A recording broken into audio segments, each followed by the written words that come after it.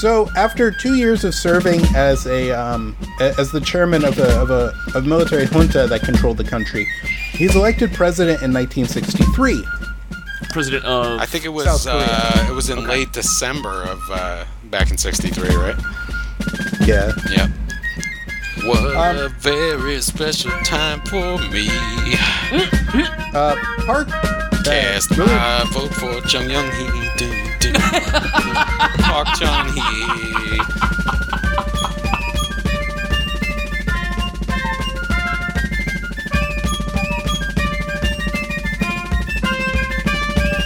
Welcome back to the Trilateral Troika. This is Steve, along with the other Steve.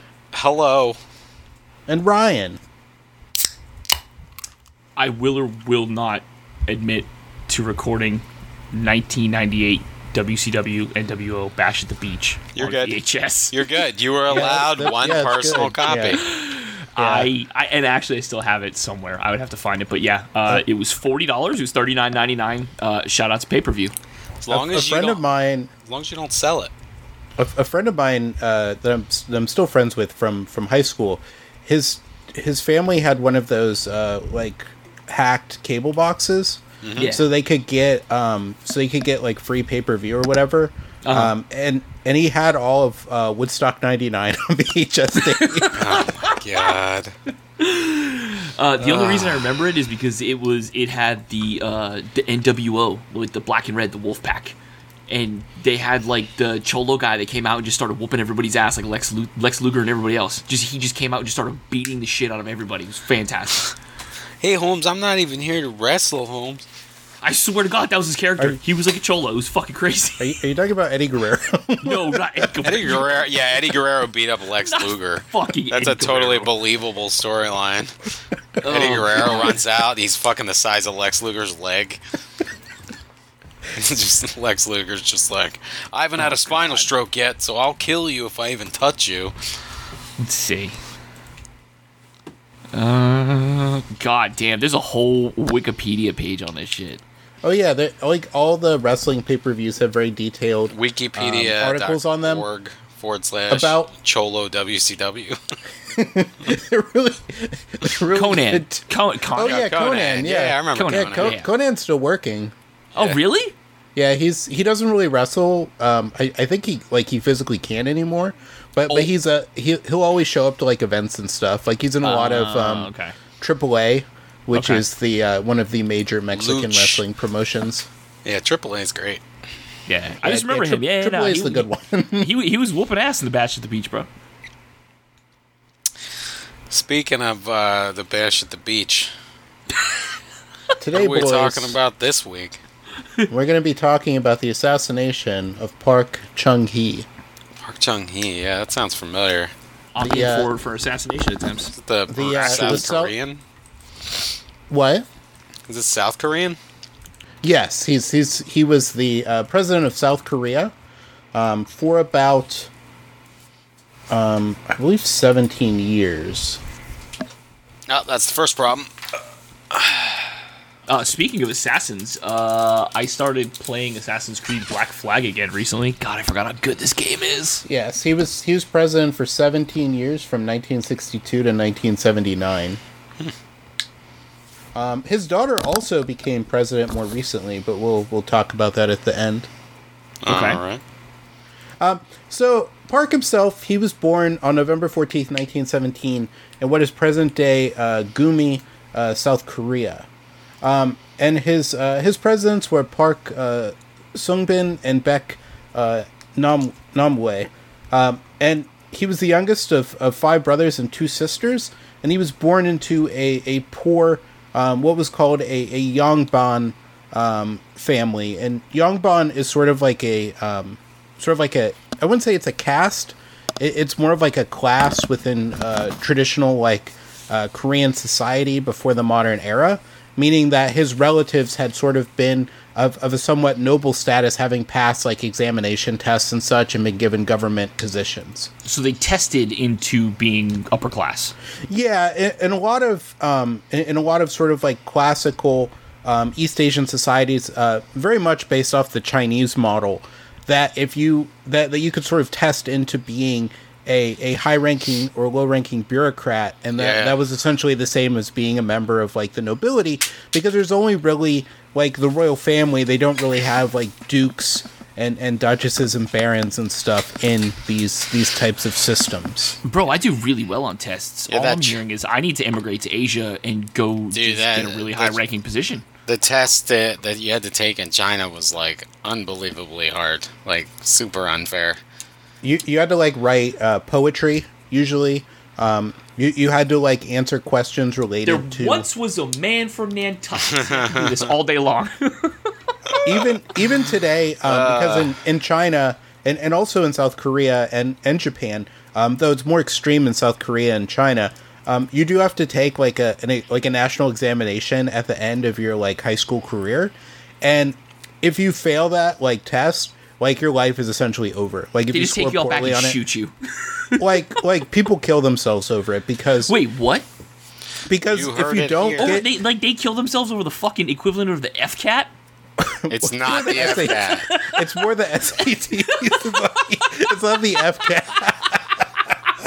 Although I'm sure people have killed themselves over the FCAT. Yeah, that's the hardest I've heard Steve laugh at. Look, he's still laughing. Look. He's dying, bro. That's an academia laugh right there. It's like a deep. As someone who also had to take the FCAT, like the FCAT is like the standardized testing equivalent of that Casino from Vegas Vacation, where they just play like, what number am I thinking of?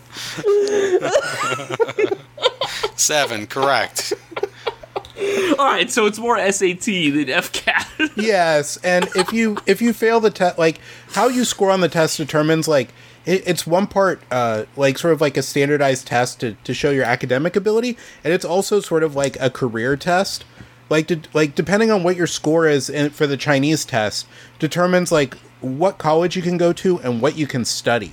Okay, so I mean, oh God, this is gonna sound disgusting, but I'm not totally against this. Like, yo, if you're not smart enough, you're not going to some of these schools. Sorry. But what ends up happening is that like you take the test and they tell you like, well, these are the 4 jobs you can do, and this is the school you can go to, and usually people will pick the highest paying job. It's not, they don't really base it off of like, well, I think I'd enjoy this more than that one. A lot of the times it's like, well, this job pays more than that one, so I'm gonna study that. Shit. So wait, you can't just go work wherever you want to work? Once you have your degree, and you go to school, usually places won't accept you unless you have a degree from a certain college. Like you can't work in the government or be a teacher or anything like that unless you have those degrees. Okay. I imagine if you're working at some like tech startup or whatever, like they expect you to have like an engineering like degree. Okay, I thought you meant like at the end of high school you take a test and the test is like, yo, you can be these 4 things and that's it for the rest of your life, or pretty much. It pretty much does do that. So that's why like people are like kill themselves over it. And the South Korean one is very similar. Like South Korea, like a lot of people, it doesn't really get brought up a lot, but South Korea has like as big or possibly a bigger issue with like suicide and just sort of like the declining birth rate than Japan does. All right, so this is marginally. And a lot of that has to do with Park, which we're going to talk about, and not really like the standardized testing situation, but just sort of like the work culture situation that comes out of South Korea. Because we've met Park's come up before on the podcast because he's kind of like the Forrest Gump of like shitty assholes. Where he's like a Rain Man. he's just been like throughout all these like important like events, like meeting different people. But Park, from a young age, he was very intelligent and very egotistical and ambitious. His boyhood hero was Napoleon, and he very much hated the fact that he lived in Korea, which at that time was a Japanese colony. And he was disgusted because he saw Korea as like this backwards place, and he idolized the Japanese a lot. So excuse me, he was born when? 1917. Is at this time we talk about how the Koreas at some point were almost like flip-flopped what they are today, where South Korea was like destitute and North Korea was like the place to be. Well, this is even before that. This is when when Korea itself is a Japanese colony. There is no North and South. This is the Japanese province of Korea. Okay, what kind of living conditions are we talking about? Like He abject was- poverty or Well, he middle was class? pretty poor, so it was sort of like 1917 like level, like rural living. Like I don't think you can really describe it as like abject poverty, because it's like Because nobody has wealth. yeah, There's because like there's no middle class at this time. Everybody's poor. because like people who live in Tennessee during this time period, like they probably live in a similar like fashion to like how They still how the live people- like that in Tennessee. yeah, and they Have you still been there? do. But Fuck. Fuck in Tennessee. Have you been there? It's like you cross the border. It's like you can A, hear the banjos, and B, you can like going back in time. and well, Park Take he me to becomes another place. I'm sorry, I had to. It's stuck in my I love head. you, He- I love you, Tennessee. he I really becomes do. obsessed with sort of like escaping, as he refers to it, Korea, especially the countryside. Like at what age? And it's just like a young boy. Like it's a recurring thing throughout his entire Mom, childhood. I'm is gonna that- get out of here. Yeah, are we talking about like pack the bag and a toy and walk out, or are we talking about like somebody who's a teenager that can pack some food and like I'm getting the fuck out of Dodge? Well, he doesn't actually leave. He sort of, because he, as I said, he sort of idolizes the Japanese and like how Japan has sort of like bootstrapped itself up from being like a feudal society to being like a world, like an industrial superpower. That it's one of the great Right. powers of the world by this point. Right. And he sort of likes the most the Meiji Restoration of 1867, that bootstrapping, which that'll come up later on. And That's he my also, favorite of the Meiji restorations, the one of 1867. You know, of all the ones I have to choose Of all from, the and they're so Meijis. various. there could be another one. There could be Any there day could now. Be another. Yep. There could be another Meiji emperor. I can tell you, I kind of already want to fast forward in time to roughly The 1945. next Meiji emperor, right? And I want to see what Park thinks about Japan after they surrender. Oh, well, we'll talk about that. As I said, I want to fast so- forward because I know it's going to come. So Park is also becomes obsessed with like the Bushido warrior code of Japan. Like, he sort of idolizes that as well. while fucking you weeb? while you were being Korean, I studied the blade.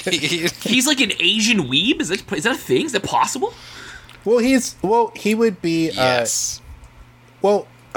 technically he's legally not, because this is an actual like status. What, weeb? Weeb is the status now? Is it like a protected class now? Like Yep. you can't call somebody a weeb? That's right. well, no, because you have to remember, the Japanese are like brutal colonial masters of Korea, and the Korean people have not forgotten it.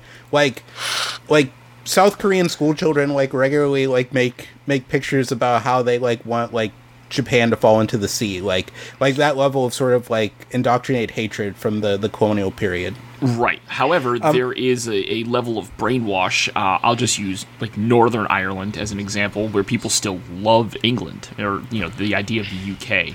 Well, yes, Why, it's yeah, definitely it's definitely like enforced by sort of like the culture, and but it's just sort of like an animus towards Japan that exists from this colonial period and is not dissipated in the we're going on 67 years, 77 years since the end of World War II.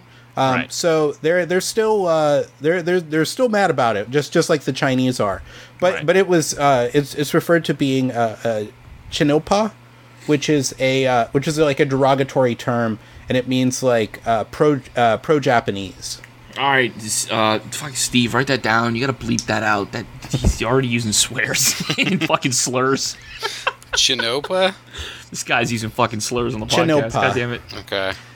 Next thing you know, he's And gonna drop it's sort of similar to what we talked about like in Chinese. There's what's called a Hanjian, which is like a traitor to the Han race.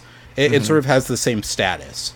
And there's actually like a legal framework in South Korea today where they can like find out like people who were collaborators, and they can sort of like take away their property, like fine them, and then give that property over to people who supported the resistance, like families of people who were like resistance fighters against the Japanese.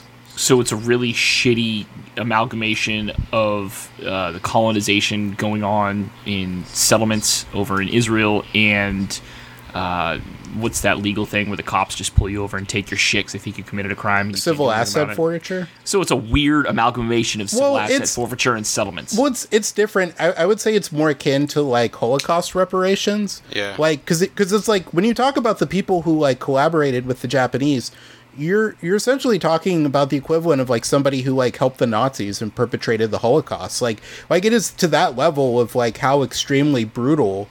Because, like, the Japanese, by the end of the colonial period, they wanted to completely eradicate Korean culture. Like, it became illegal towards the end to even, like, learn or speak Korean. Because they wanted to completely subsume the Korean people into like, the Japanese societal structure as a lesser, like, class and race of people.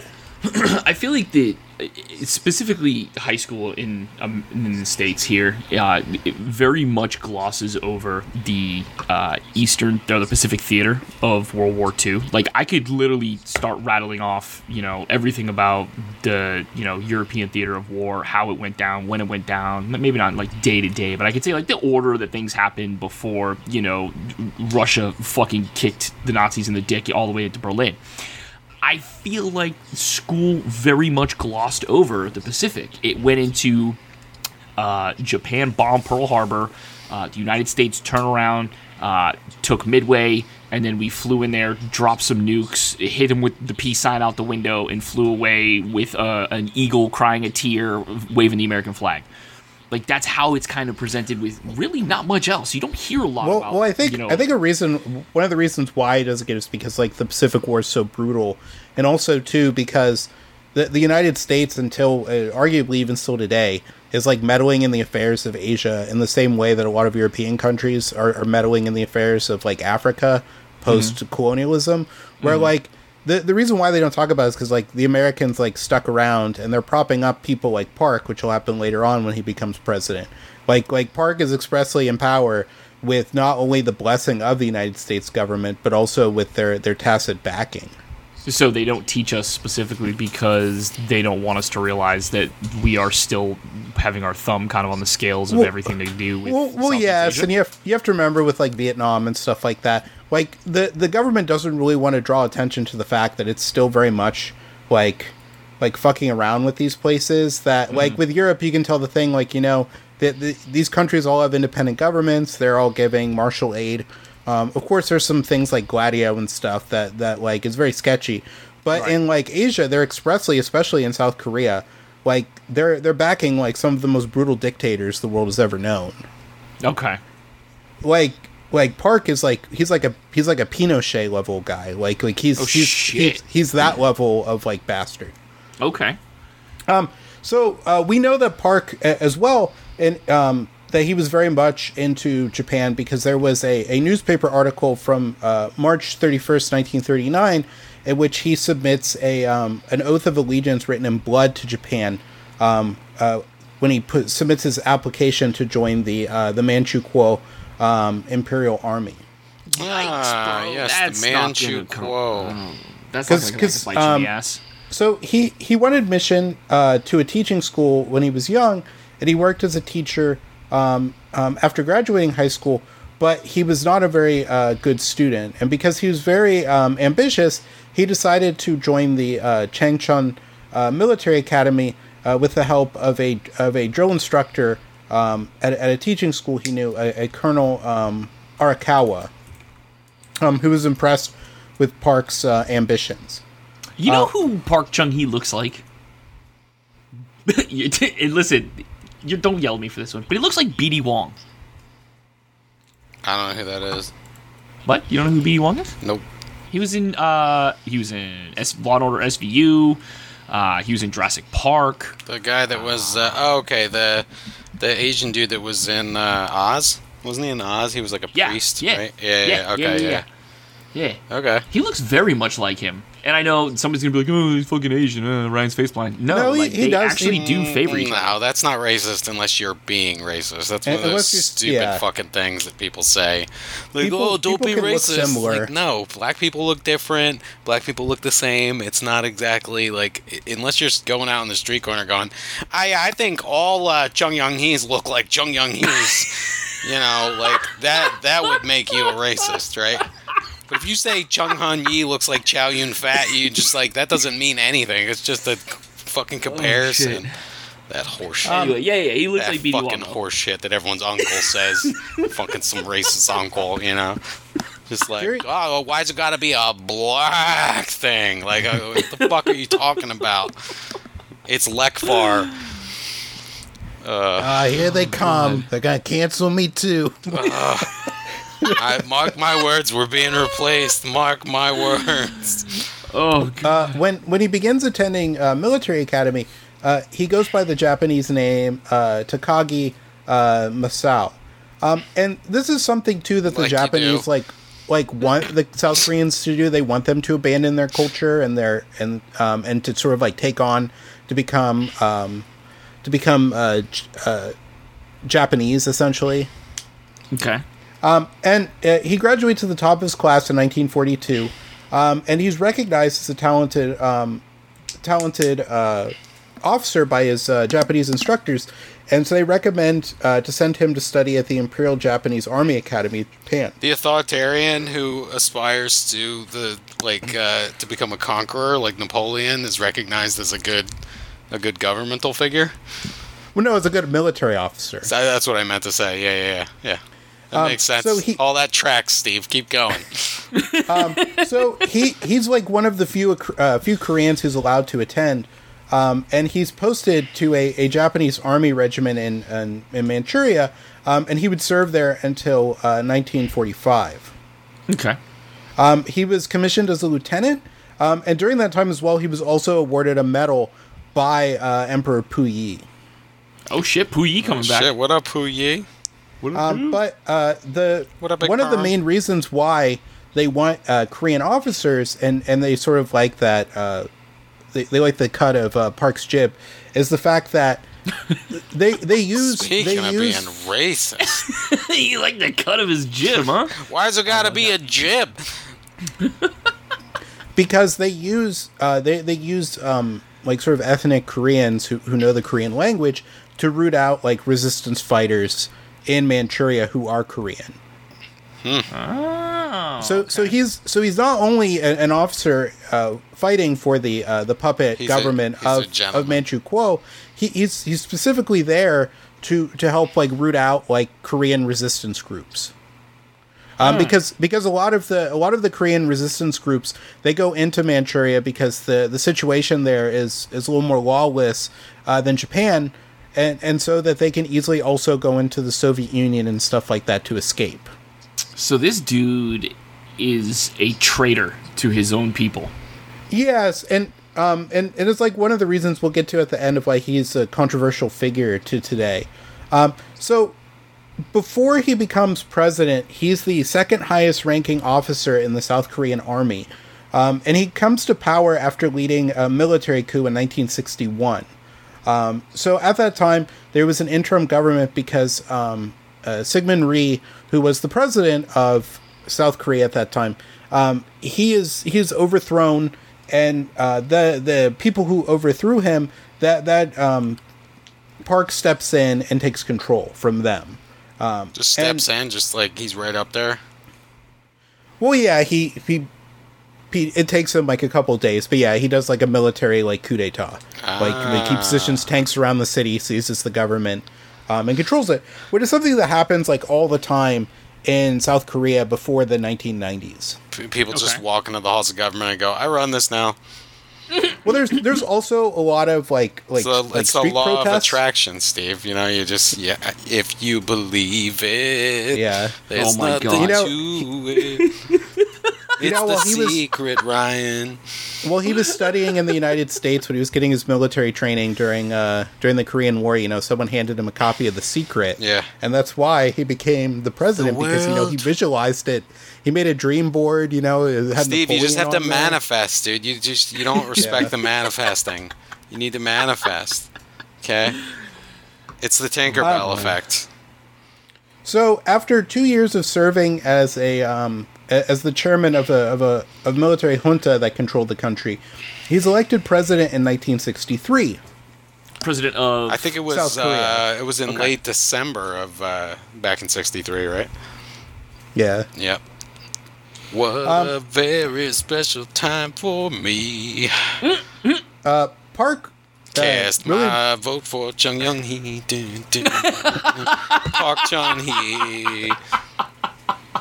He wanted to modernize South Korea. 'Cause remember, I've talked about too that during this period of time, like North Korea is the nicer to live in of the two Koreas, and even like you can say like, well, North Korea is like a brutal police state. Like, well, South Korea is also a brutal police state at this time. So there's not that much of a difference. Okay. So he wants to bring about like reforms and industrialization in South Korea, and this is referred to as the Miracle on the Han River. And South Korea, under his presidency, has one of the fastest growing economies in history. But one of the problems, though, is during that period from the 60s to the 70s, where South Korea like rapidly industrializes and improves itself, is that it's at the cost of like labor rights and protections. Like you do. But extreme poverty was reduced from 66.9% of the population in 1961 to 11.2% in 1979. Nice. That's a precipitous drop. Which is still considered one of the fastest and largest reductions in poverty in human history. Oof. And a lot of this is done with the help of what are referred to as the chaebol.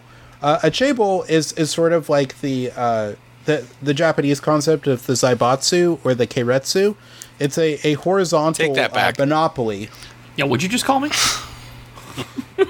And that's the same uncle, by the way, that drops like just baller lines like that, What'd you say, huh? Hey, I resemble that remark. But they include Hyundai, LG, and Samsung.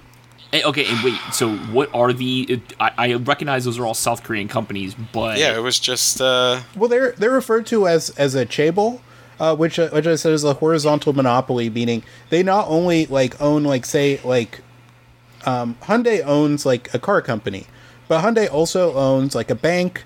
They own the housing that their workers live in. If you go to South Korea, you can see the housing blocks. They'll have Hyundai or Samsung written on them, and that's because Samsung works owns those buildings, and people who work at Samsung live in them. Oh man, it is only a matter of time before that happens here with Amazon. It's only a matter of time. It is very possible that you could work at Hyundai, drive your Hyundai to work, and then go home to your Hyundai apartment. That's awesome. That's not okay. That's great, that's terrifying. Dude, I get 41 miles to gallon for. Can you imagine if you started hating Hyundai? All of a sudden, you got a bad taste in your mouth for Hyundai, and you. Why would that ever happen? Work in Hyundai. They have my best interest at heart. They weren't. Why would we ever feel that way? They weren't essentially hiring slaves in North Carolina. Are you both on Big Hyundai's payroll? Dude, listen, are you both being paid by Big Hyundai right now? Accusations. I'm saying, I enjoy driving my Hyundai Sonata. It's got a lot of leg room, By two Korean car nerds. What is going on? Did you just call me Korean?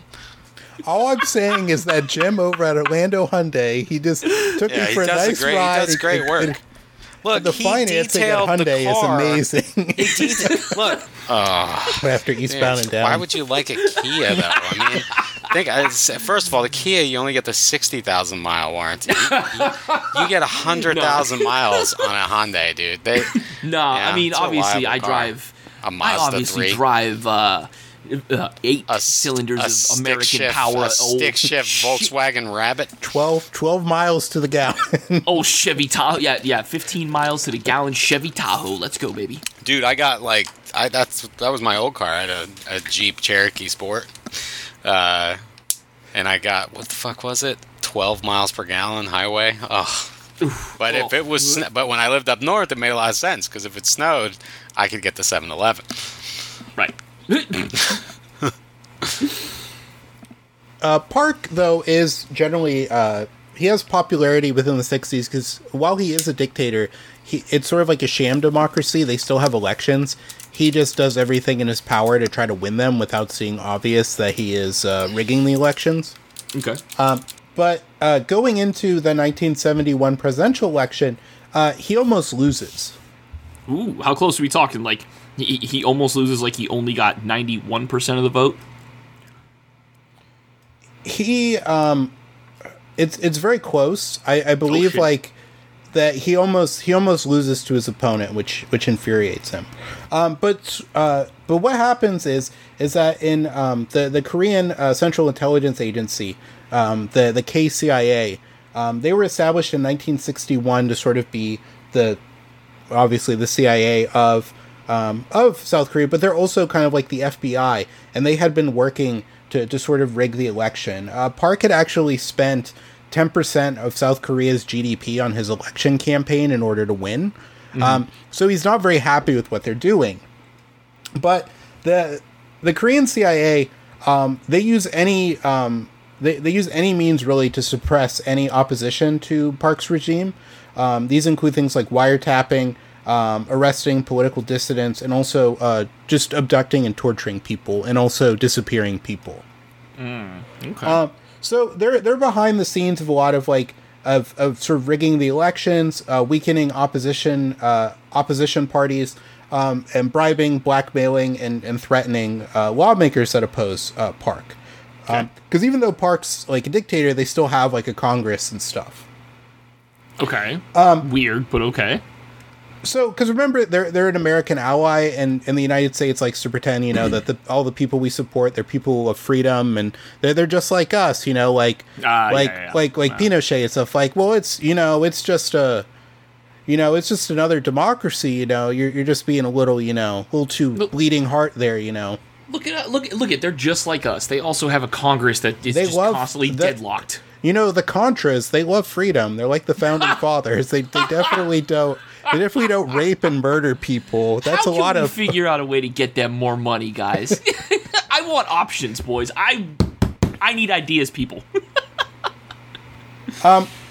So he loses this campaign, and in 1972 he enacts what's called the. So they're sort of like behind the scenes rigging things, and he doesn't feel that they're doing a good enough job because in 1972 he issues the Yushin Constitution. Okay.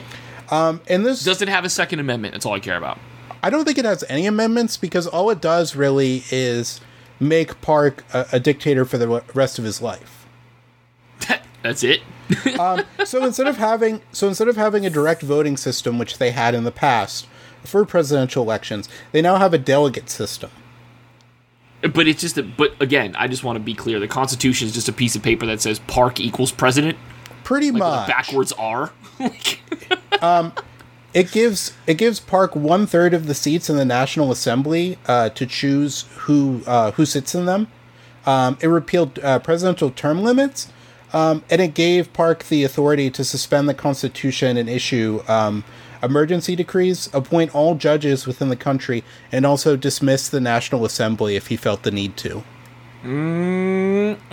What's the National Assembly? It's like their Congress. Oh, okay. All right. And one thing that's interesting about Yushin, too, is that if you were to translate it into Japanese, it would be Meiji. Okay. Should I be laughing at that or surprised? Or because Meiji means, like, rejuvenation. Okay. And it's sort of like the same thing, but he's literally just copying his, like, his favorite Japanese thing. With the name.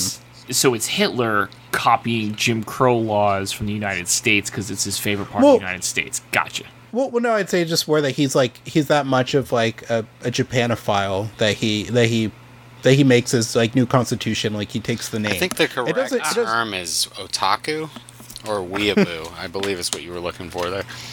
What's it said? Weeb. I was talking He's to Steve. Talking to me, Ryan. Oh, sorry. So when people begin to oppose the Constitution, Park issues a bunch of emergency decrees, and the first of which made it that any of his opposition denied the Yushin Constitution as being legal, that they could be imprisoned for up to 15 years. Jesus Christ. What? So despite all these sort of steps that Park is creating, opposition to him keeps building, and in the 1978 legislative election. Wait, I'm sorry. Did you just say despite him being an authoritarian asshole, opposition is building? well, I mean, he's not able to kill the opposition. You know, it's not like North Korea where there is no opposition because they all got buried under the ground 70 years ago. Okay, all right, yeah, no, the way that you phrase that just kind of threw me. Well, even with Park putting his finger on the scale, there's still like an actual like government opposition. When I say that there's an opposition, I mean an official one. I don't mean like people on the streets, which is also happening. Oh, okay. South Korea, especially during the 60s and 70s, has like insane like riots and outbreaks that happen. Especially in the 80s, there's what's called the Gwangju Uprising, where like citizens actually like seize the armories and like and they have to send in paratroopers to just start arresting and shooting people. What did you say? I'm sorry, I zoned out for a second. Did you say this is at Kent State University? No, this is more like this is like, I would say that the street fighting that happens in South Korea during this time period is on a level of insanity that the United States has never seen. That makes like the Black Lives Matter protests seem like a parade. Like like Macy's Day, huh? Like even today, like the labor demonstrators in South Korea, when they clash with like the police, like they go all out. Like there's like a video from a while back of a guy where he essentially made like a flamethrower and was fighting back against the police. That's fucking amazing. Oh, that reminds me of that Final Fantasy VII Belfast that you sent. I want to tell you, that shit, Final Fantasy VII being my favorite Final Fantasy, that was such a perfect edit that I was like just so tickled with that when I watched it. Because when I say like in Gwangju, like they seize the armories and stuff, like right. they pretty much seize the city. Like they push the authorities pretty much out of the city for the most part until they send in like essentially special forces to just start like killing people. Right. Okay. Chris Kyle on top of this.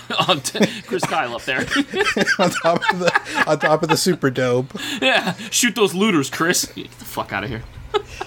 But in the 1978 legislative election, Park's party, the Democratic Republican Party, they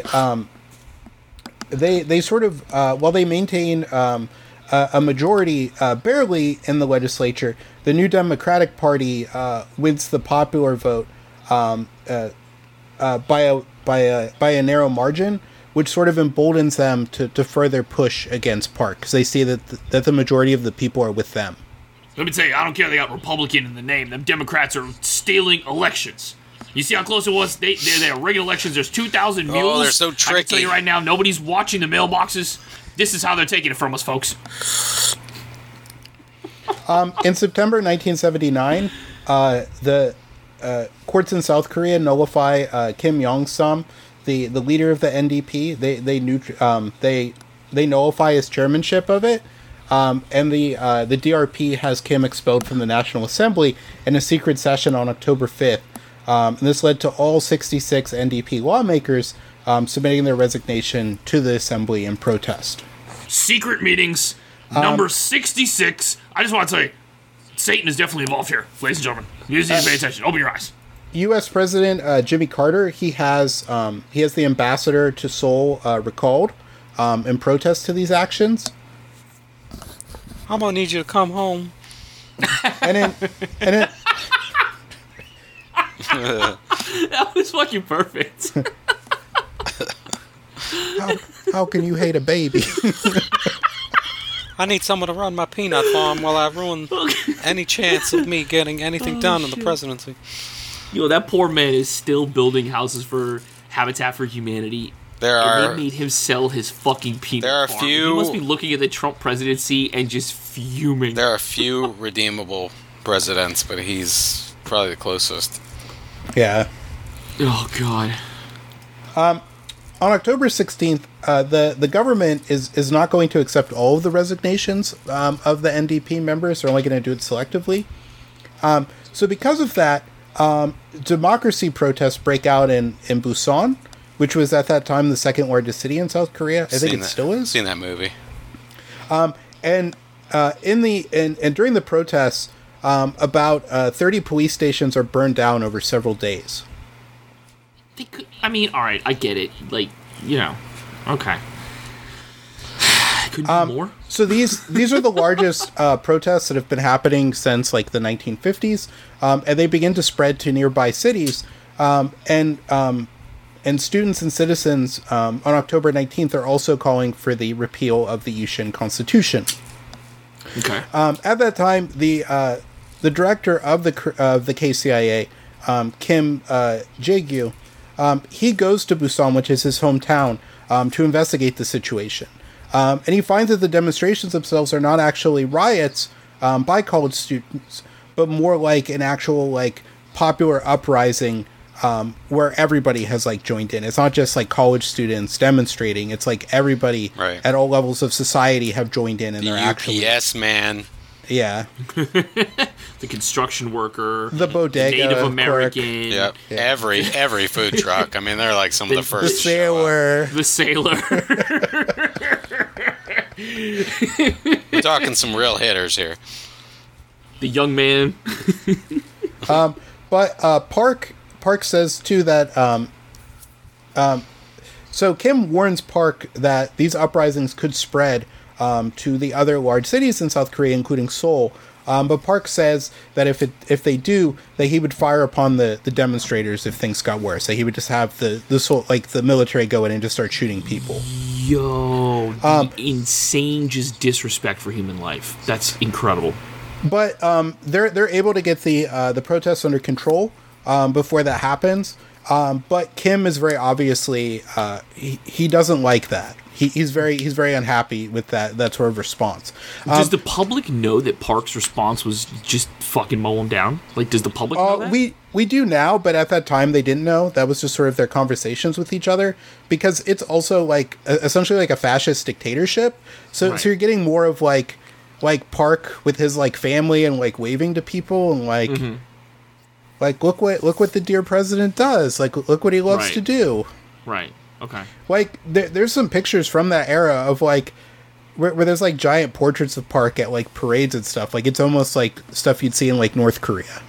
Right. Okay. Okay. So while Park is getting increasing opposition to him outside of what's referred to as the Blue House, which is like the presidential house of South Korea. It has like sort of the same status as the White House. There's sort of a conflict developing within the Blue House between Kim as the Korean CIA director, which he's held the post since December 1976, and the chief bodyguard of Park, Cha Ji-chul. With regards to presidential houses, that is definitely here. Copy my homework, but change it up enough that it doesn't look like you copy it. Well, they call it the Blue House because it has like an actual like has a blue roof. Oh, word! Why do we call it the White House? Because it's white. That's what I'm saying. They're like, oh, the United States White House. All right, we want the same thing, but we just got to change it up a little bit. Why is it got to be white? There's your uncle again. So one of these days they're gonna go down there and like the United States and down like Guam and you're like, all right, so we're gonna do the Red House at the Red House. No relation to the states. At the Red House, where white people and black people buy furniture. Ashley's Furniture Home Store? And Hispanic people, too. No, I'm white, and I'm black. I'm black, and I love shopping at the Red House. It's, my name's Reggie, a.k.a. Big Head. I like pumping iron and pumping furniture into people's homes. Yeah, there's these two to log out of your burner account on Twitter again. There's these two comedians on YouTube, Rhett and Link, and they make like stupid commercials. That's one of them. It's amazing. God. It's a real store, by the way. It's a real store that they create this like parody commercial around and then put that out. It's amazing. There's the Red House. There's the guy that sells mobile homes that are like diseased and broken. These aren't new mobile homes. These are refurbished mobile homes. Oh my God. My wife left me. I got shot. Clearly.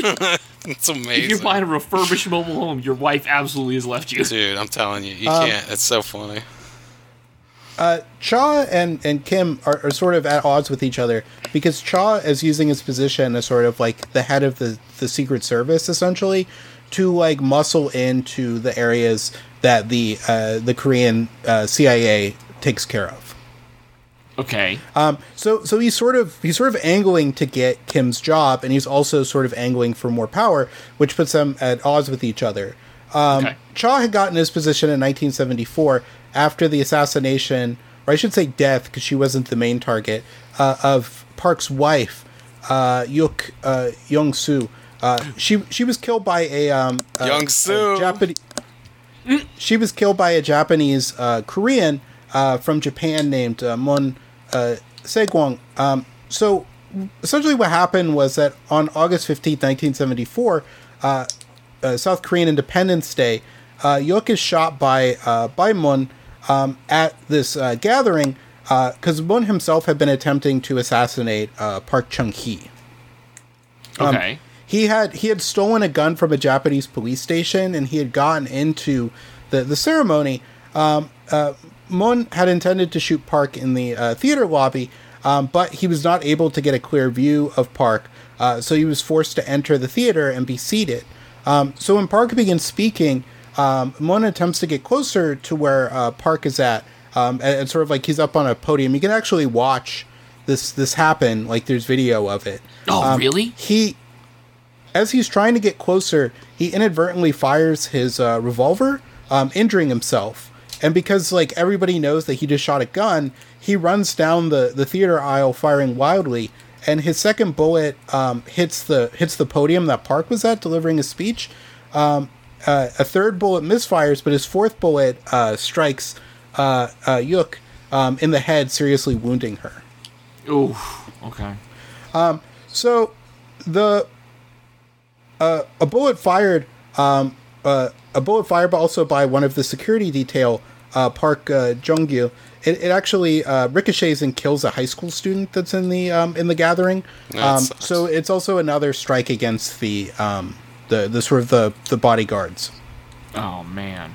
But right after Moon is captured, and Yuk is taken away to the hospital, Park resumes his speech, and then after he's done, he just picks up his wife's things and leaves.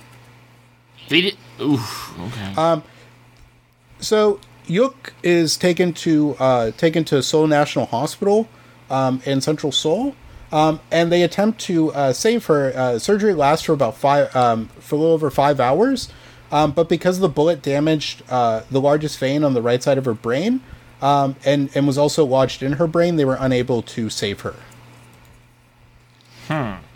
That's really shitty. And this is also goes to this is also important for later on as to why the assassination happens.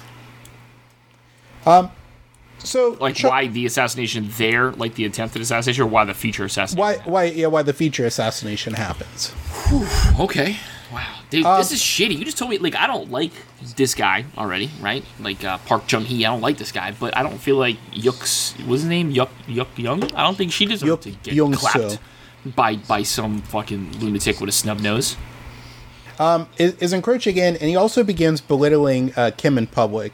Kim is also a general, and he had previously commanded some major army groups. Okay. Like for what? Maneuvers? Like are there like actual games. War? Well, yeah, because he fought in the Korean War, and then I'm asking, was he like commanding in the Korean War? Yeah, and he also commands like police actions and stuff. Because remember, the military has to go in and like they have to deal with things, and they're also like constantly like expecting an invasion from the north. Right. Like even today, if you go to South Korea, north of Seoul, the whole country is like designed to essentially like they just pull a string and just like blow up all the roads and like take out the bridges and stuff. Like it's heavily fortified. All the bridges have nets on them so that North Korean commandos can't infiltrate through the rivers. It's pretty ridiculous even today. Yeah, and back then it's even like crazier. I mean, I get it. Like, if you have this, genocidal fucking country to your north, just totally make it impassable for them or make it as tough as possible. Mm-hmm. But that's still like, oh shit. But like, because nets on a bridge. Yeah, because previously in the 60s, North Korea had sent a commando team to kill Park Chung-hee, and they had actually like made it to the mountain behind the Blue House, and there was like, and they eventually got stopped with like a shootout. Oh shit! Okay, so they've got close. Okay. Yeah, so it's not really like they're just being like they're being rightfully paranoid. They this is something that's happened before, so they're like we need to make it so that they can't do what they did before. So the United States isn't the only secret service that's questionable on a good day. Yeah, and well, Cha is also, like I said, he's generally disliked by everybody, but he's also feared, and he's also at this time Park's like favorite and most trusted advisor because of his proximity to Park. Okay. So Cha begins appropriating different military vehicles like tanks and helicopters, and also troops from the army of the Republic of Korea. Okay. So he now has like a private army and security apparatus underneath him, and the amount of troops he has under him is about the equivalent of a division. Which is, how many is that? I believe a division. Is that a couple thousand or a couple hundred? It differs from country to country. But I'm trying to find out what it is, but it's essentially like a full like army group, like a general commands like a division. Okay, a division. Okay. Like today there are 39 divisions in South Korea. All right. And like I said, Kim used to command one of them, the 3rd Division. So Cha's building his own like private army. He's essentially trying to pull like an SS type deal, where he's like the most trusted advisor of Park. He's building up his own private army, and he's at odds with Kim. All right. So what happens is that even though for a long time the KCIA is like the most feared government apparatus, but in 1979 there's a number of political crises that cause Cha's security apparatus to like sort of inch its way ahead. Okay. So when the 1979 elections happened, in the National Democratic Party, they had backed a candidate named the KCIA had backed this candidate named Yi Chol-sung to prevent the election of a sort of opposition hardliner Kim Yong-sam from winning, but Cha interferes with the sabotage and allows for Kim Yong-sam to be elected. And when this happens, Cha blames the KCIA for this, which infuriates Kim because 1, he fucked him over, and 2, he's put into power in sort of like as a primary opposition figure, like one of the most ardent opponents of Park. And he doesn't want that? Well, no, because it makes his job harder. You don't want the guy. You want the guy that's just going to throw softballs. You don't want the legitimate threat to the power to actually become the main opposition figure. Okay. Because remember, the street protests are getting more and more. It's becoming harder and harder to keep Park into power and stabilize things. Because also remember, whether or not these like people in the military like Park or not, if there's instability, like North Korea could just come in. If they're fighting protests, they can't fight like the North Korean army if they decide to invade. So there's a lot of paranoia about that, and that's one of the reasons why the U.S. is so like quickly backing these successive assholes who like take control of the country. Okay, all right. So Kim Young-sum, he calls on the U.S. to stop supporting Park's regime, and in an interview with a New York Times reporter, Cha pushes for Kim's expulsion from the National Assembly, which Kim is afraid. This is the Kim Young-sum to be expelled from the National Assembly. Kim, the KCIA director, is worried that this is going to cause like a disaster. Okay. Which, I mean, it can. I guess I see how it could. And it does, because it leads to like a large scale uprisings in Busan and Masan, which are called the Buma democratic protests. The Boomers. The Boomers? Which is sort of like an abbreviation because it's like the Buma Minju. Oh, okay, yeah. Like Minju.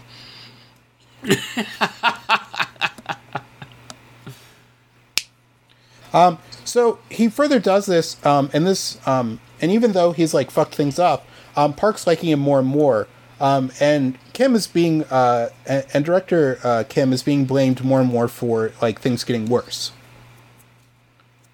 And you do. And Cha's also begun to like take control of when scheduling Park's meetings and briefings. And so he now has like complete control to access of Park. That's gonna be problematic. And for instance, Korean CIA briefings were usually done first thing in that was like usually the first order of business. But those end up getting pushed back to the afternoon. Oh, why? Just to fuck his day up? Like just to fuck him up, like to because what should be like normally the most important thing, instead of having him like come in first and talk, he's being pushed to like the end. Gotcha. Okay. Like to where the least important stuff is going to be. Right. And by October of that year, there are also widespread rumors that Kim will soon be replaced as the director. Uh-oh. Uh-oh. And just so we're clear, we're not talking about Kim, the director of the KCIA. It's Kim, the opposition Kim. No. Kim, the director, is going to be replaced as head of the... He's going to lose his director job. Okay, he's going to lose it. Okay. Yeah, they're already trying to like figure out a way to do something with Kim Young-sum. Kim is too popular of a name.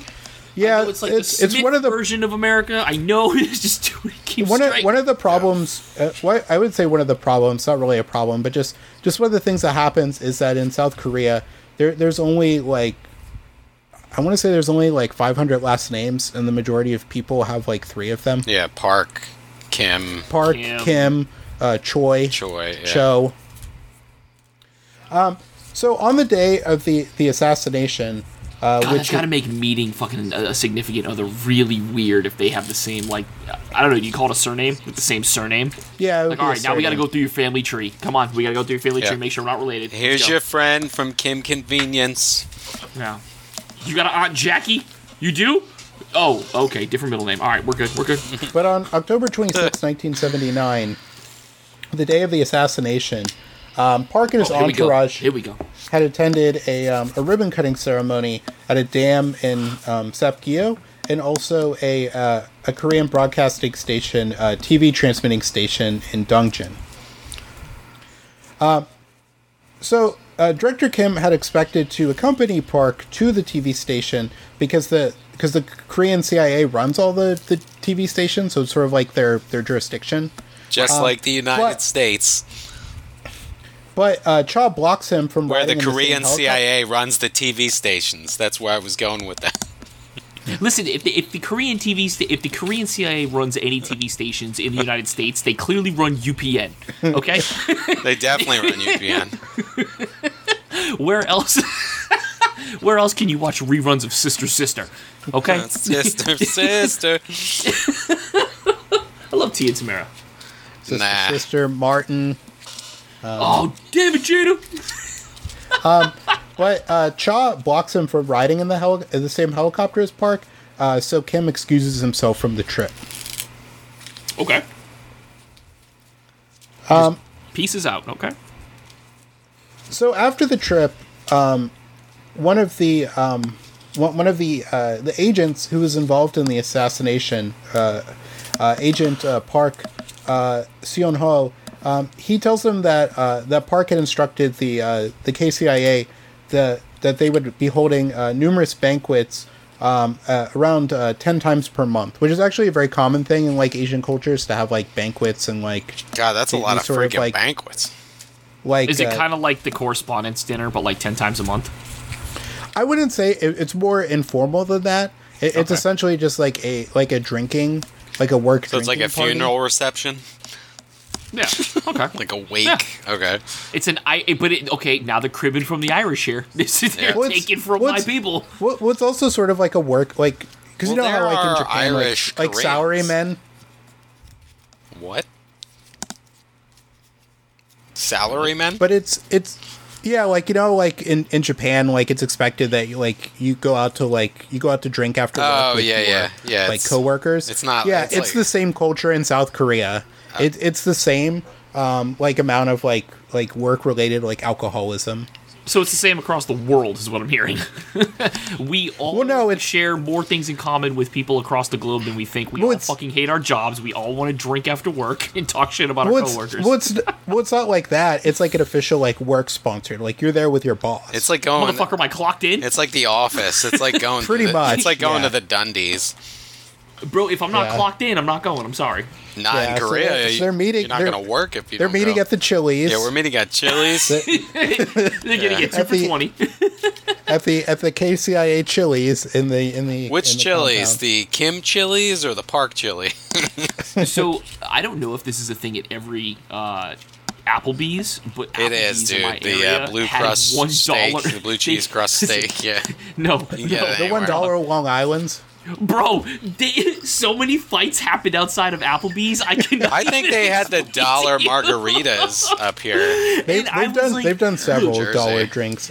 I went there and I was like, there is no fucking way they are making legitimate Long Island iced teas for $1. They got like, somehow they have like a Long Island iced tea mix and they're putting like a shot of vodka. It's like a Crystal Light Long Island iced tea. These motherfuckers were making $1 Long Islands in pint glasses. And when I tell you the amount of fucking ass beatings that happened outside that Applebee's in the parking lot between cooks and customers who were complaining about food, waitresses throwing down, like it was fucking mayhem at that goddamn Applebee. Oh, honey, I think the show's starting here. Finish your blue crusted steak. So listen, at one point, Applebee's decided, hey, we're not making enough money off this store. So on Friday, maybe Saturdays as well, but definitely on Fridays at 10 o'clock, they'd cut the house lights down and they'd turn it into a fucking club. They would move all the tables away, they'd bring in a DJ, crank the music, and they would have like insane drink specials. But it was literally Club Applebee's from 10 p.m. to like midnight on Fridays. Where? They also do karaoke during the week. Where? What are you talking about? At the Applebee's in Gainesville. Applebee's in Gainesville. Oh, in Gainesville. Okay. And I was going to say, like, I've never seen an Applebee's like that. Every Applebee's I've ever seen is shut down now. Bro, dude, it's wild. It's wild. They used to do that at the Applebee's that was by UCF. Oh, I see that. Hell yeah. You gotta compete with Knight's Library and all that? Yeah, fuck yeah. So the banquet was to be held at a KCIA safe house that was inside the presidential compound. Park would be attending the banquet along with Director Kim Cha, the chief secretary of Park, Kim Gyeowon, and two young women, a singer named Shim Subong and a college student named Shin Jae-soon. So how many people are we talking total? Like 8? So there's those. So there's them and the conspirators. I would say there's probably around like 10 people. Okay. So 15 minutes. So they're all at Applebee's. Is that what you're saying? Yeah. So they bellied up to the bar. All right. They've all ordered $1 Long Islands and they want blue Long Islands. They all got their blue cheese crusted steak and potato. And they want their Applebee's chicken crispers for appetizers. Yeah. I'll take the chicken crispers. Great. I'll take the mozzarella sticks, half price apps. What can I get you to drink? Super. Okay, but what are they in a like a bunker, like a safe house, like a yellow submarine? Like what are they in? Well, it's just like a regular like building. It's just sort of like a building there that I'll tell you, man. KCIA used. No as offense, their, but this is an exciting time. Jesus Christ. They're just in a regular building. It's just a building, nondescript. Well, it's not important. You know, they're not like down in the fucking like. What happened? Like they're bunker. Not like Nakatomi Tower anymore. Yeah, they're not like in like the bomb shelter or whatever. So, 15 minutes after Kim is notified of the banquet, he calls up the Army Chief of Staff, Jeong Seonghwa, to arrange for him to dine with the Deputy Director of the KCIA, Kim Jong-seop, in a nearby building that the KCIA had control of in the compound. All right, so we got a bunch of dinners going on at once. So before the banquet, Kim allegedly told the Chief Secretary Kim Gil-won that he would get rid of Cha. It's not really clear what happened because Kim doesn't really do anything with this. Kim Gil-won. He went in there with like a Yakuza, right? He went in there like excuse me for the shitty impersonation just don't do it. Just talk like you are now. But he just walked in and he was just like, I'll fuck him up. I'll get rid of him for you. Yeah. In Japan, best doctor, number one. But no, Yakuza must die. No, I was just gonna do like a really shitty Italian accent, and then when you're like, dude, that's Italian, I'd be like, nah, bro, there could be Italian Koreans. Once again, you can do any accent you want. It's fine. It's not racist unless you're racist. I went to Russia and Seoul before. Wait. I've seen movies from like the 50s and 60s in the United States of white actors trying to be Asian. There's absolutely an ability to be racist doing that. No, I just said that. I said you can do the accent of how someone else sounds. You're not racist unless you are racist. Like if you're like if you're doing like a Chinese accent, you know, like all right, so like for instance, for a while there I used to get annoyed at that Uncle Roger guy on TikTok. Have you ever seen him before? Oh, he's fucking he's hilarious. I got annoyed at it though because I thought it was just like an American guy who was doing the Uncle Roger, you know. No, he's British. Yeah, he's either British or Brit. Yeah, he's from Singapore, I think. He has an accent actually. I don't think he's British. No, he lives in England right now. He lives in London. He lives, I think he's originally from Singapore. But I just didn't like it because it was so strongly put on, and I got to thinking about it. It's like whatever. Like, but that's and then like, you were like, oh wait a minute, that is like the authentic like sort of like Hong Kong. Oh fuck yeah, it is. Singapore like his like stereotypical like accent. What's that YouTuber? Ranton. I was so disappointed when I found out that he spoke like normal English without an accent. I was so fucking heartbroken. Dude, I thought it was legit. How did you? No, you didn't. Fuck that. I did not. Listen, I did not read enough into it to think that this guy was like putting on a bit. I have a lot of exposure to Chinese culture, but I heard him talk once, and I was like, this is not his real fucking voice. I really thought that dude smoking just too much weed. It's so exaggerated. Fair. No, but that's the thing. Like, I was like, all right, he probably has this accent. It's exaggerated a little bit, but it's fucking hilarious. Like, he's doing it for comedy. But I was like, no, it's got to be his actual, like, you know, accent. He's just, you know, playing it up. But then he's got just like a straight, normal, like, yeah. Then you British find out white guy accent. You're like, man, fuck. No, you're like emotional. Emotional damage. So during the dinner, this is the dinner between Park and everybody, Uncle Roger. The big banquet. Uncle Roger. It becomes it sort of becomes heated because they begin talking about the volatile political situation going on, including the demonstrations in Busan, and also what to do with the opposition leader Kim Young-sum. Okay. I'm sorry, Korean people, the way they do their names, you know, it's similar to like I guess Chinese people if you were talking about them. I can never keep up. I don't know who the fuck we're talking about. I only know one person's name so far. He's been doing a good job. He's been. I'm not saying he's doing a bad job. That's not what I'm saying. I'm saying I can't keep up. Like me personally. No, you gotta listen to what he's saying. He's saying Kim CIA, and he's also saying Kim opponent, or would you say opposition Kim? Opposition Kim. Yeah. I mean, Kim Possible. Kim Possible. Listen, I smoked a fucking fat-ass blunt before the show, and I am still here. I am with it. I am locked in to Park getting his ass clapped here soon. But Park and Cha, they both take a hard line on these issues, and they also call out Director Kim for being too moderate on dealing with these issues. And while this is all happening, the chief secretary, Kim Gae-won, he's trying to like steer them away from talking about these issues to more small talk because they're becoming so heated. How about them Mets? And also, unlike the Americas, they will start throwing hands, won't they? Well, Park begins dressing down Director Kim for not being repressive enough with the protesters, and also dealing with the opposition leader Kim Young-sum. Why are you going bitch mode with these protesters? Oh. If I was down there, bro, I'd be going beast mode. I would just rip off my shirt, pull that wife beater over my head, and it'd be over. That's it. Make my titties start bouncing.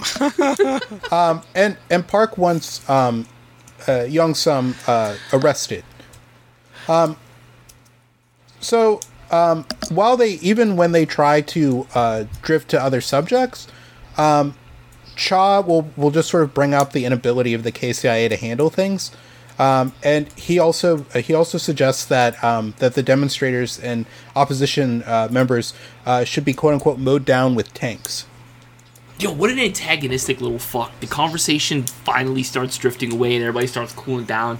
And that little antagonist little bitch is like, yeah, but Park's still kind of spineless, right? Like he still didn't do anything right. Just to fire everybody back up again, just get everybody starts screaming again. So this angers Kim to the point where he leaves the dining room and meets with his closest subordinate. I'm going in the study. Help your mother with the plates. Going to the fucking den. Help your wife, bro. So he meets with an agent, Park Seon-ho, and his secretary, Park Hyung-ju. And he says to them, Chief of Staff and Deputy Director are here as well. Today is the day. Kim then re-enters the room with his semi-automatic Walther PPK pistol and opens fire, shooting Cha in the arm and Park in the right chest. Oh, shit. He used a PPK? He's the Walther? Yeah. All right. And while he's attempting to finish off Cha, his gun jams, and Cha fled to a bathroom adjacent to the dining room. Kim leaves the room, comes back with a Smith and Wesson Model 36 revolver that belonged to his subordinate, and he kills Cha with a shot to the abdomen before speaking to Park and shooting him in the head execution style. Oh shit! Wait, like Park Chung-hee? Yeah, he shoots Park Chung-hee in the head execution style. Yeah. Why? Because he's just like we'll get to that. So just no rap. He's got no rap for him. He just walks up in there, blah blah blah. Yeah, just drops him. We'll talk about the leading up to this that this might have been something he'd been planning for a while, which seems likely. But there's no real even today we still don't know exactly why this went down this way. But are we upset that he did that? Like honestly, are we honestly upset that he did this? So after hearing the initial shots, his subordinate Park Seon-ho holds two bodyguards in the waiting room at gunpoint and orders them to put their hands up. Okay. But one of the bodyguards attempts to reach for a gun, and Park kills both of them. What? And who is this? John Wick? Park John Wick. His name is John Wick. And then after this, or I should say, it'd be like John Wick, right? Like something like that. Three other KCI agents stormed the kitchen area and killed the remaining bodyguard. So they've killed 6 people, Park Cha and the 3 bodyguards in the safe house, as well as a presidential chauffeur outside. Good God. This is all right. Wild. After Park, after killing the president, Director Kim asks his chief secretary to secure the safe house, and ran to a nearby KCIA building where the Army Chief of Staff Jeong Seonghwa was waiting. Jeong had heard the shooting and was discussing with the deputy director what was going on when Director Kim came to tell him that an emergency situation had arisen. Emergency. Yeah, I'd say that's an emergency situation. Later on, when he was in a car with Jeong Seonghwa, Kim notified him that Park had died, but without explaining what happened. Wow. Okay. Kim had hoped that Jeong and that and his chief secretary would support him in a coup d'état, as both had been appointed to their positions on his recommendation, and that the chief secretary was very close with Jeong. Nice. So the car initially went towards the KCIA headquarters, but eventually went to the Army headquarters in another district, since the Army would have to be involved in him declaring martial law. Okay. And this is, and a lot of historians believe that this is like his big mistake, because instead of going to the place where he would be in control, he instead goes to the Army where he's not in control, and he wasn't able to gain Jeong's support. Okay. While this is happening, the chief secretary takes Park Chung-hee's body to an Army hospital and orders the doctors to save him at all costs without revealing who it was. But I mean, they're going to see him and know immediately, right? Well, I'm pretty sure that's what happened, but he just sort of drops him off. He's like, save this man's life, and then runs off. Yeah. Okay. He then went to the Prime Minister, Choi Kyo-ha, to reveal to him what had happened. Okay. So when the presidential chief of staff learned what happened from the chief secretary, he orders Major General Chun Du-hwan, the commander of the security command, to take Director Kim into custody and investigate the incident. Director Kim is arrested, and he was after he's lured to a secluded area outside Army headquarters on the pretext of meeting with Jeong. Eventually, everybody who's involved in the assassination is arrested, tortured, and later executed by hanging. After this takes place, Chun Du-hwan, he emerges as the main political force in the investigation, and subordinates the KCI under his security command. And Jeong Seonghwa becomes the chief administrator of the martial law that's put over South Korea. Okay. Soon after this, on December 12th, 1979, Chun Do-hwan, he seizes power through a coup d'etat, and he has Jeong Seonghwa and Chief Secretary Kim arrested on suspicion of conspiring with Director Kim. All right. Are they gonna? Okay. Well, I guess I'll find out. I was gonna say, is this like big time deep shit? Well, yeah. They all go to they all go to jail. I don't believe they're executed. And Chun Do-hwan does remain. He's like the second to last dictatorial president of South Korea. He actually ends up going to jail for corruption afterwards because of all the massive embezzling and like stealing of public funds he and his subordinates do. Okay. So there's how are they like you said, they got to kind of keep it together because they got the North up there at any given time, sort of fucking Damocles. So how long of a period is passing by while this is happening? This is all like the events that I just talked about happened over a night. Oh wow. And then Chun seizing power happens like 2 months later. Okay. So he uses the instability to just sort of like seize power. It's not as bad as like what happens in South Vietnam, where there's just like this rotating, like this revolving door of like shit-heeled generals that like seize control. It's a little more stable than that, but most of these guys usually plan it out pretty well, and they just move in and like take over in like a day. because it's less like I would say Gaddafi, like we talked about him, like he sees power pretty quickly, but this is very much like these guys have they have their proper support base and they just move in quickly and like seize everything. It would be like if just like tanks appeared on the streets of like Washington DC and then some general was like, well, I'm in control now. I would pay to see that drone just annihilate that thing with laser precision. As a side note, I am for the Second Amendment only so long as it means that a citizen can own any type of weapon that the United States Army can also possess. If that is not equivalent, I am not going to be okay with that. Hey, if the United States military can have a nuclear submarine capable of firing nukes, if I have the means, I should be able to own the exact same fucking thing. Make me jump through hoops. If I'm Jeff Bezos and I have that money, I should be able to own a nuclear fucking submarine. You just wait like Homer, you can get your nuke. So with your idea of the Second Amendment, which is maybe further removed than like the rightiest right that ever righted. Your idea is to set up warlords on every fucking street corner. You know, Riot never happen. Riot has long advocated to being to the right of the NRA on these issues.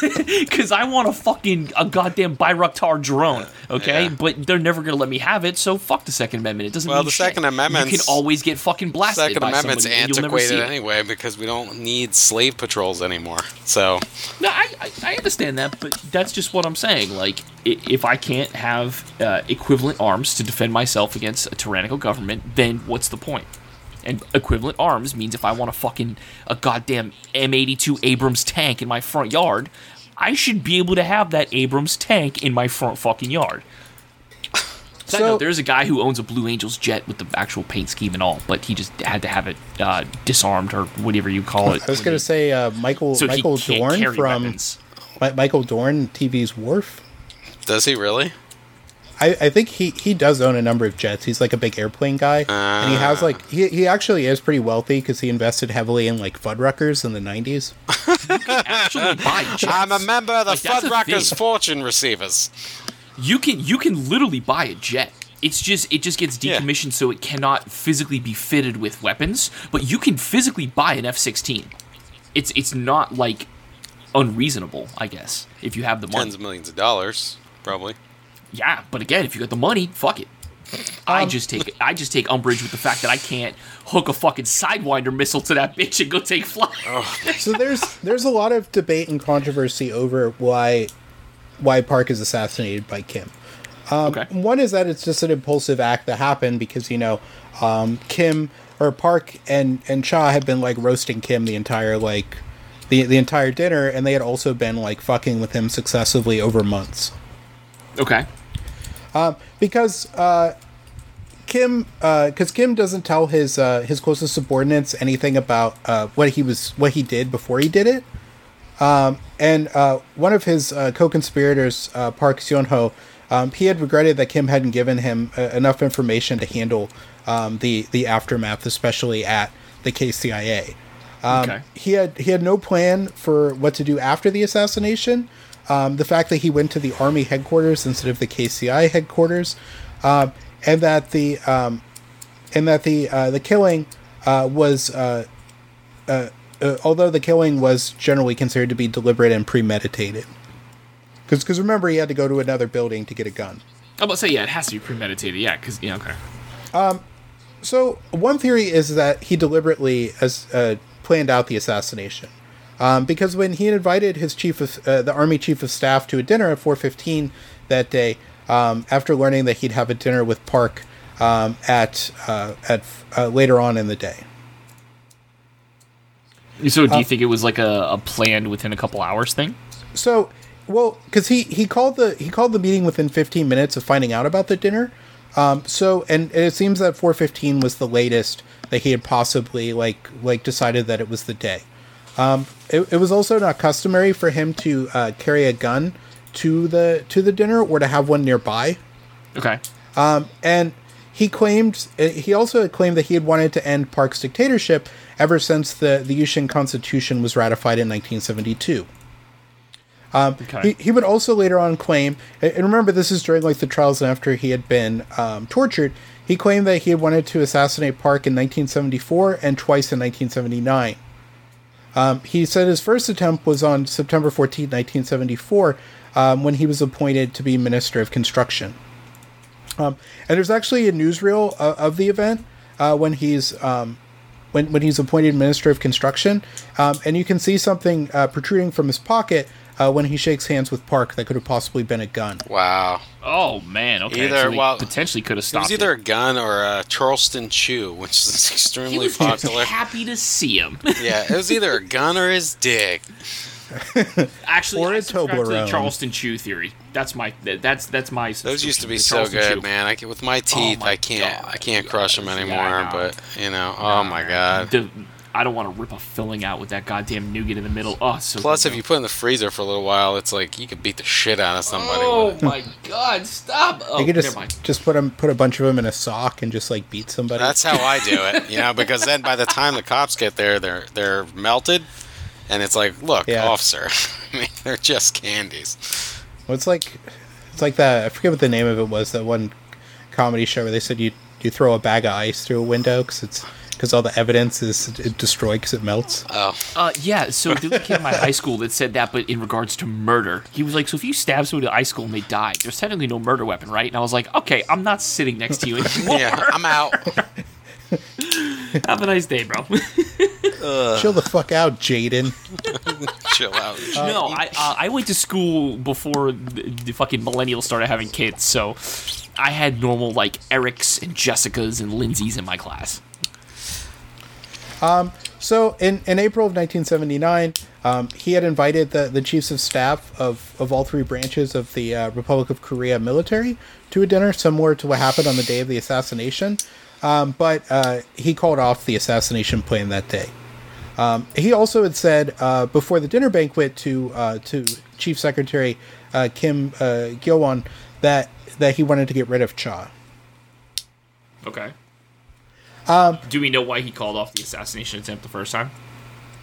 Well, because we're not really sure. He just might not have been a good situation for it. Like he couldn't have gotten a clear shot or whatever. Had a bad feeling in his tummy.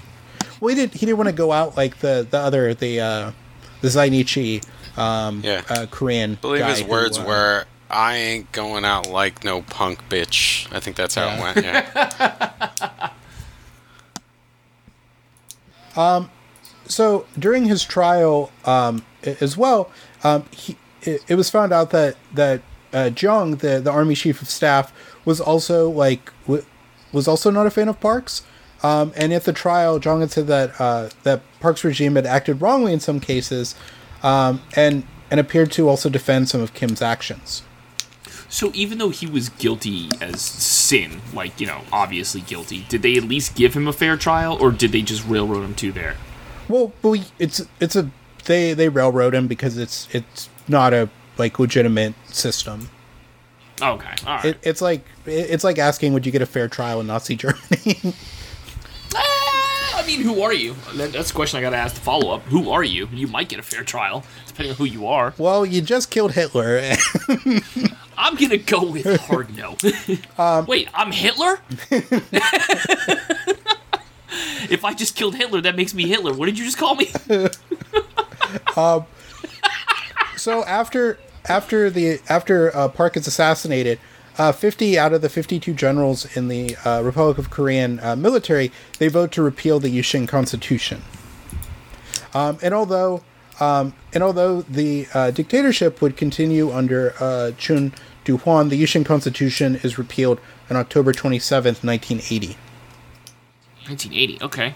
Starting to get into my decade now. Some of the proponents of the theory that the assassination was unplanned as well also have a vested interest in portraying the event as impulsive, because you remember two of those people are Kim Gil-won and Jung Seong-hwa, who he tried to get in on a coup d'etat. Remember, they were arrested as being co-conspirators regardless if they were or not. So they have a vested interest in making making it sound like it was impulsive. Right. Again, he was jealous of Cha, and that was another reason why he had done it. Okay. So when Kim shot Park as well, he apparently was more motivated by his resentment of Cha than his love of democracy. Because remember, Kim is still like the hatchet man for the Park regime. And he would even describe himself as quote unquote real brothers with Park, which is like a very common thing in sort of like East Asian cultures to describe each other as like brothers. Okay. So while Kim would later claim, that he was very much against like the Yushin Constitution and that he loved democracy, he's also undermining democracy. It's just possible that the Yushin Constitution might have went too far. All right. Go too far regarding what specifically? Just giving like Park absolute control. Okay. Like he wants more of like a sham democracy than like an outright like dictatorship. Okay. Like the United States. Yeah, he wants Russia. Well, more Russia than the United States. Like more like Putin's Russia. He's just not going to go bomb some apartment complexes to keep power, will he? Well, that's a part 2. Oh no! It can't be a 2-parter. Wait, he's got part 2? Is he like zombie fucking part 2? Can't be 2-parter. He's dead. What the fuck are you doing? He just got fucking domed, bro. Steve? This isn't an episode. This isn't an episode of Hajime no Ippo where like he's getting punched in the face 75,000 times. Somehow he's just like he's about to hit the mat and then he's standing up. It's like what? Do you know what this is? But he's just like I don't hear no bell. Do you know what this is? This is Korean Jesus. Yeah.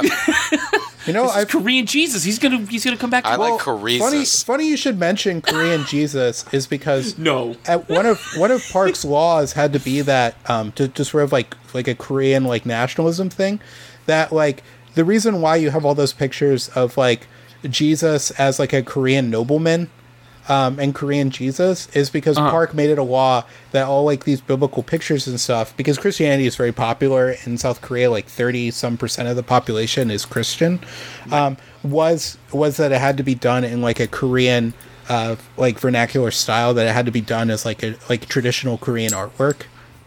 Oh, I thought you were gonna say he made it law that Korean Jesus had to be fucking yoked. Just fucking big. No, that's just the love of Christ. He is just fucking jacked on that fucking test, bro. Yeah. Guys, what we're gonna do is, this is my new business plan. This is my Shark Tank proposal. We're gonna get one of those like Christian like power lifter groups that do like the muscle shows at churches. We're gonna take them to South Korea. We're gonna take that peninsula by storm. We're just gonna they're gonna be listing giant concrete crosses like it's nobody's business. Just like all the dudes from what's his nuts, Righteous Gemstones. Yeah, exactly. Those are real things. That is terrifying, bro. So at his trial, Kim gave his 5 motives for assassinating Park. Firstly, to restore free democracy. Secondly, to prevent further bloodshed of Korean people. Thirdly, to prevent North Korean aggression. Fourthly, to completely restore the close relationship with our strong ally, the United States, which fell to the worst point since the founding of South Korea, and advance our national interests through closer cooperation in defense, diplomacy, and economy. And fifthly, to restore South Korea's honor in the international community by cleansing the bad image of South Korea as a dictatorship country. Hey guys, we're ready to come back to the table. We done clapped this dude who was a fucking asshole. Can we be invited back to the barbecue with everybody else? Thank you, please, pretty please. Kim said, "I shot the heart of Yushin in the heart of the beast. I had that for the democracy of this country. There was no ambition and greed." So as well, too. Park had promised voters that in 1971, which Kim had suggested he do this, that would be his like last term. And Kim was very disappointed when Park essentially made himself president for life under the Yushin Constitution. Right. I think anybody would be kind of upset by that. When Kim was in charge of the 3rd Army Group in 1972, he had. It's claimed that he had said that if Park were to ever visit their base during a tour, that he planned to arrest Park and force him to resign. and that a small house on the base was set up to detain Park, and that a wire fence surrounding the house was modified to prevent entry, but to prevent people from exiting. Oh, okay. And it's also found that through declassified U.S. diplomatic cables that the United States was very puzzled that Kim was made the director of the KCIA, because he often spoke about democracy and was a more approachable figure to the United States and carried more of like an American message of human rights to Park. Okay. And it had also been revealed after he died that he had maintained contacts with opposition leaders, and that many of these opposition leaders felt that Kim was actually a patriotic soldier who was actually working towards democracy. All right. And that one of a leader, Jang Junha, who spoke well of him, said that his eldest son would pretend to run accidentally into Kim, and that Kim secretly would help out Jang's family financially. Like he just said that he would run into him? Well, no, that they would pretend to accidentally run into each other, so it doesn't have the pretense that he's meeting with the son of an opposition figure. I mean, that really is only going to fly like once, because once you start doing it 2 or 3 times, it's like, all right, guys, stop it. Like, you're not just running into one another. Yeah.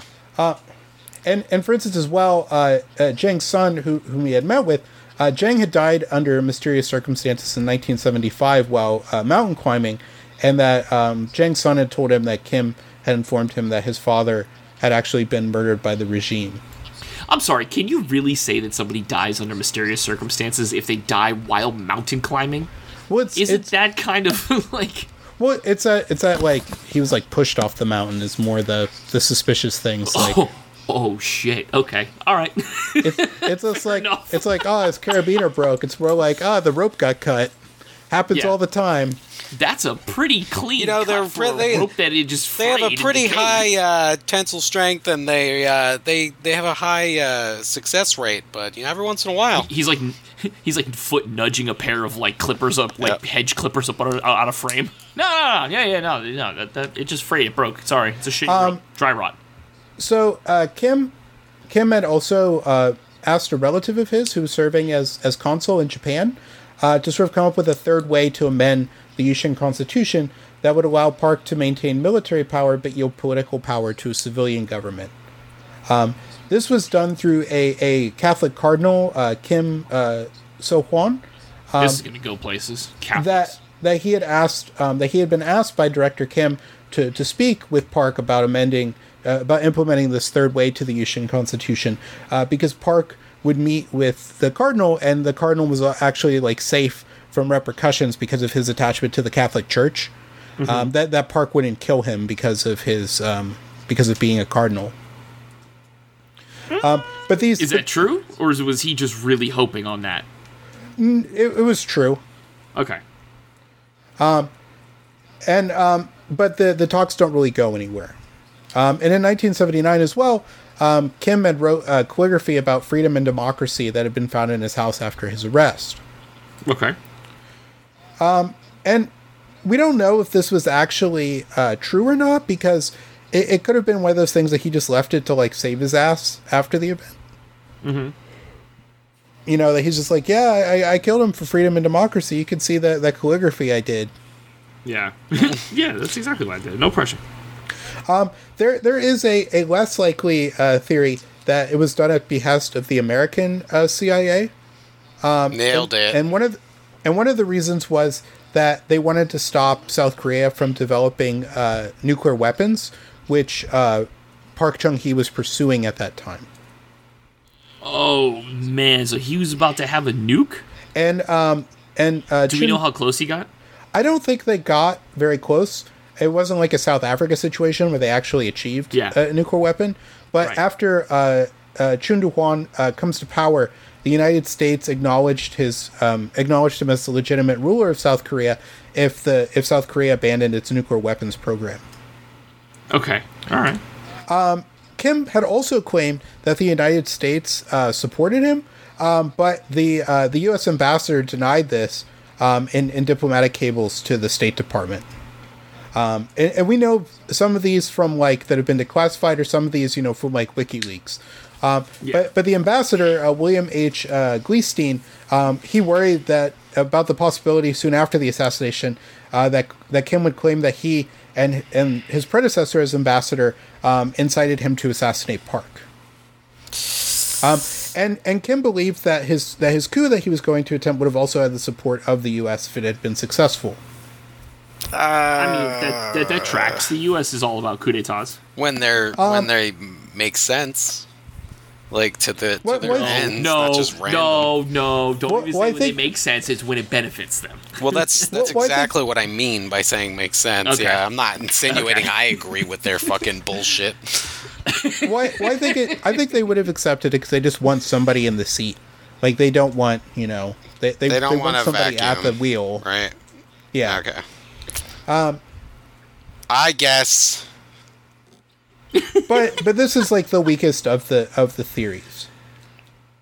One is that that Kim deliberately assassinated Park to seize power for himself, which is what Chun Doo-hwan's investigation said that was his purpose. Makes sense.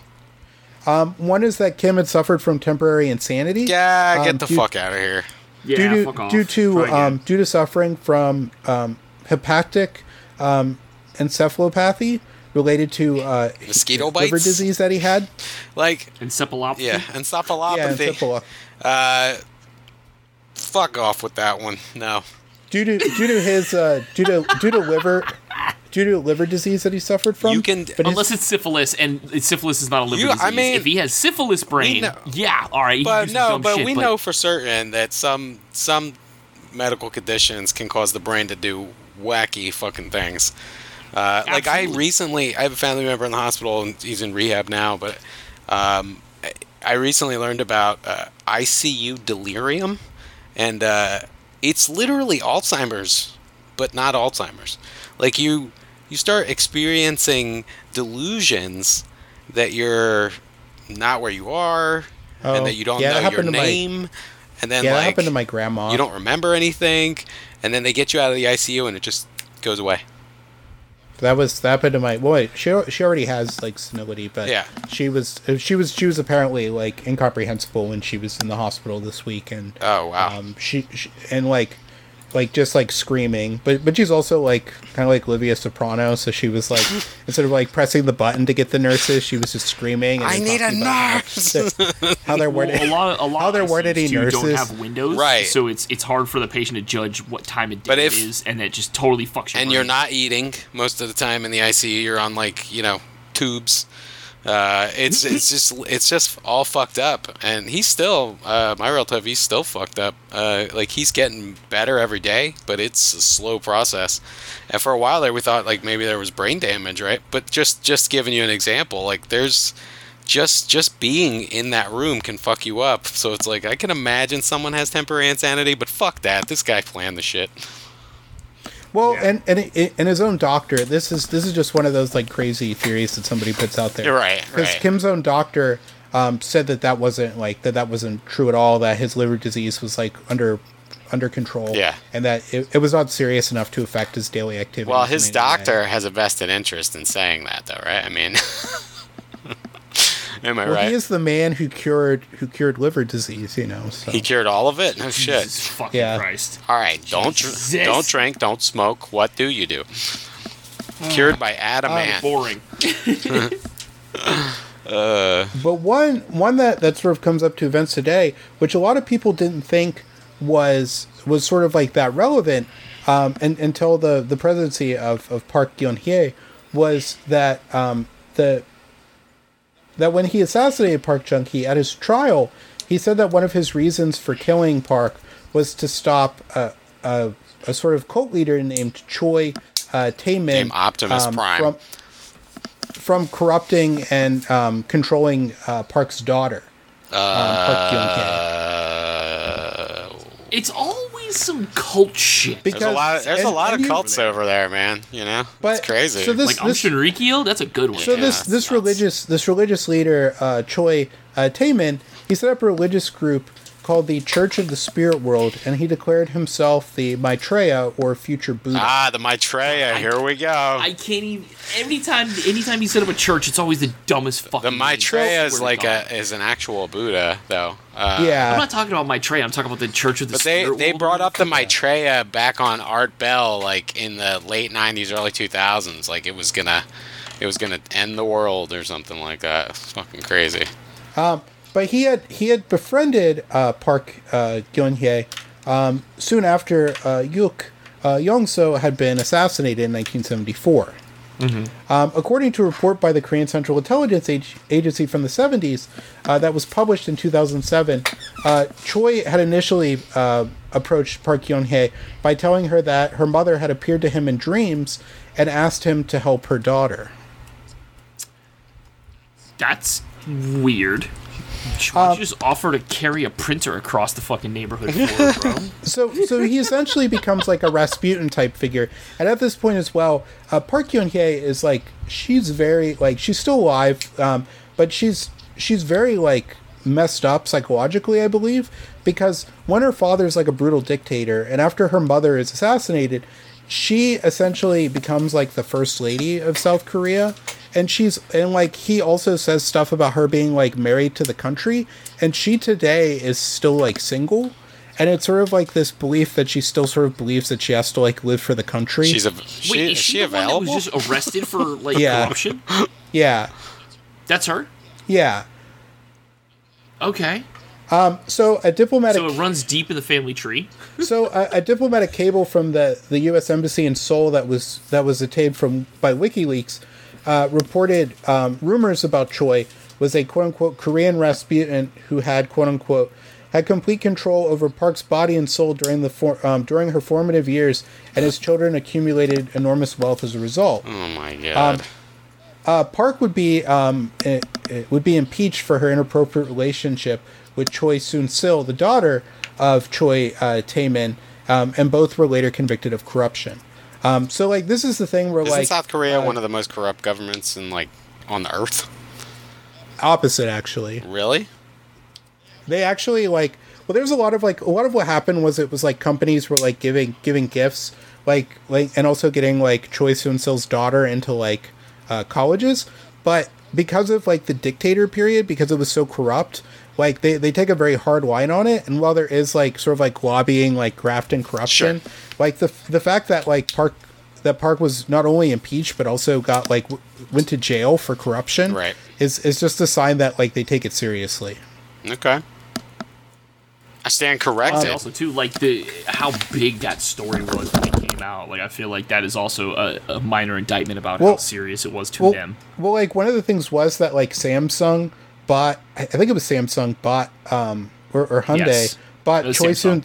They bought her Choi Soon-sil's daughter a like a dressage horse, because she does like dressage. Like, is that like a sawhorse that like you put wood across? No, a dressage is like the horse dancing in the Olympics. Like Mitt Romney owned a dressage horse. Rafalfa, I think, is what his name was. Is this like one of those like Lipinzania stallion type things? Well, it's like it's sort of like Castilian like warhorse type stuff where they prance. Castilian? They prance. What's it called? A dressage? Yeah, dressage. It's an Olympic sport. How do you spell it? Dress and then age at the end. Dress and then age at the end? Yeah. Dressage. But it's where they wear the old timey like black like sort of like outfits with the helmets. Oh, okay. So all right. Okay. So basically like show riding, I guess. Right?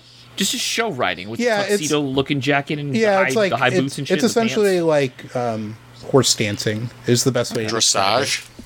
Yeah. Yeah, but okay.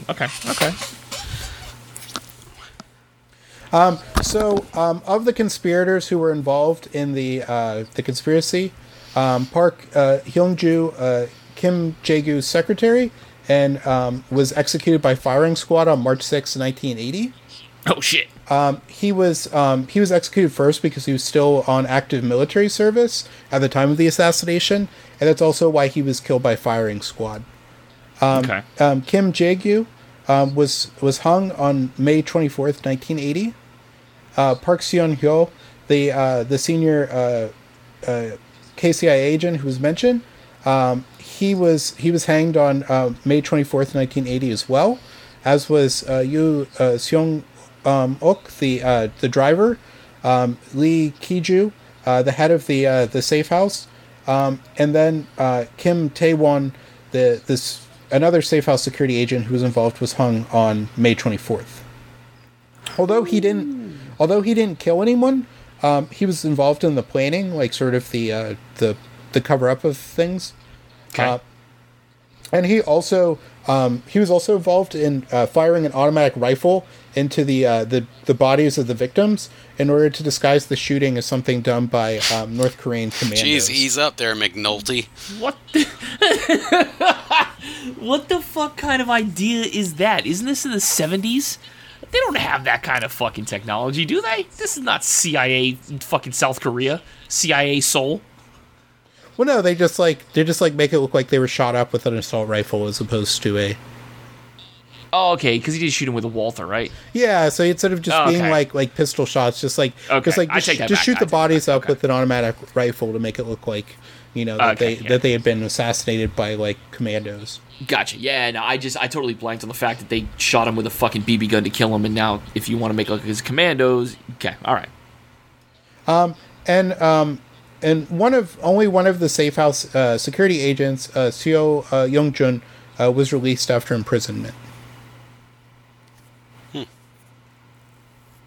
And this generally sets South Korea on the road to like further democratization, because soon after Chun Doo-hwan comes to power, there is the largest uprising in the history of South Korea in Gwangju, which is the Gwangju uprising.